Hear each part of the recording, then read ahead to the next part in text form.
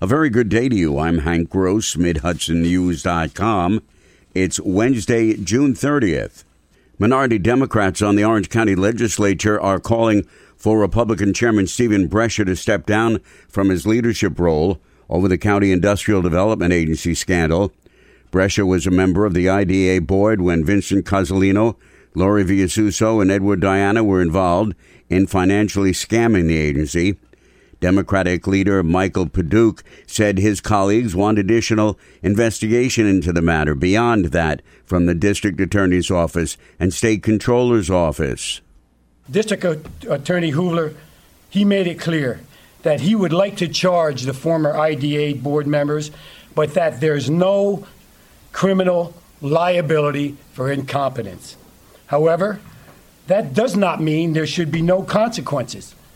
Breaking the public trust, failing to exercise proper fiscal management and oversight must result in consequences.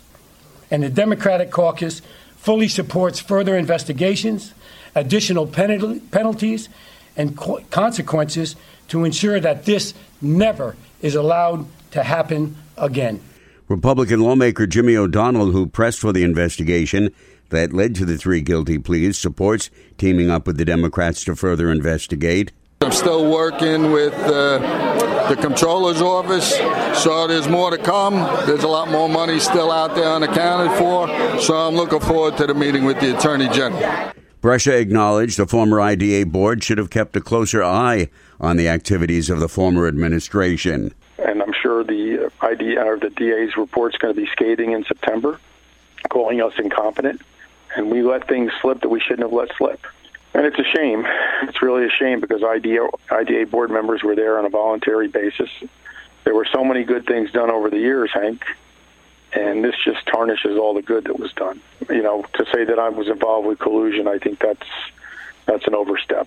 DA Hoovler has taken criticism this past week for not including jail time in the plea agreements. He said on Tuesday that IDA funds were diminished and were squandered on unwise, conflicted, and possibly negligent contracts and payments to Galileo, but they were not stolen. 4 Rockland County men have been arrested as a result of a multi-agency 3-month-long investigation into the fatal fire at the Evergreen Assisted Living Home on March 23rd. District Attorney Thomas Walsh said Nathaniel Sommer and his son Aaron are facing multiple charges of manslaughter, arson, assault, and reckless endangerment, while Wayne Ballard and Raymond Canario, both former village building inspectors for Spring Valley, are accused of falsifying records to the facility. The Somers men may each be sentenced to up to 20 years in prison for a litany of felonies, while Ballard and Canario face lesser charges that could see them spending a maximum of 4 years behind bars. In addition, 2 arrest warrants were issued for Denise Kerr, Evergreen's former director, and Manuel Lima, who was also an employee of the facility. Their charges are related to their actions from within the building prior to the state of the fire, according to the DA. Kerr and Lima are accused of reckless endangerment and criminal impersonation, respectively, both misdemeanor charges. DA Walsh says the arrests are just the beginning of the legal process. This is really about Jared Lloyd and the loss of life of the other resident and the injury that happened to the residents due to that tragic fire. And we want to make sure that the families and the people of Rockland County understand that this is the first step, but the first step in bringing justice for all involved. Jared Lloyd was the volunteer firefighter killed in the blaze, along with 79-year-old Oliver Houston, who was a resident of the home. The New York Medical College Center of Excellence in Precision Responses to Bioterrorism and Disasters has received $1 million from the state in its mission to deal with disaster medicine and medical countermeasures. Dr. Alan Kadish, president of the Valhalla College and the Touro College of University System, said the program is based on the school's expertise in the field. In this century, we've had repeated natural and man-made disasters, 9/11, Hurricane Sandy and Katrina, the COVID pandemic, building collapse last week. We need to be prepared for those, and that's the purpose for the Center for Disaster Medicine.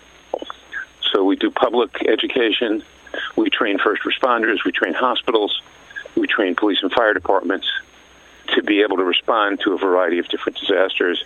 New York Medical College has received state funding for its continued mission since 2017. A 28-year-old Newark, Delaware man was the fourth man to drown in the upper Delaware River in a week. Sullivan County Sheriff's deputies say Tyree Thomas was with another adult and two children swimming in the river in Barryville around 6 p.m. on Tuesday. The two children were wearing life jackets. For some unknown reason, Thomas went underwater and was not rescued for about 20 minutes. Following an agreement with vacation rental app Airbnb, Sullivan County has successfully concluded a deal with Expedia Group and its Vrbo brand to collect room tax on every lodging unit they rent through the online platforms. A City of Newburgh man, 39-year-old Tavares Stockhouse, pled guilty in Orange County Court yesterday to manslaughter in the June 2020 stabbing death of another Newburgh man. Stay updated with local news all day online at MidHudsonNews.com. I'm Hank Gross.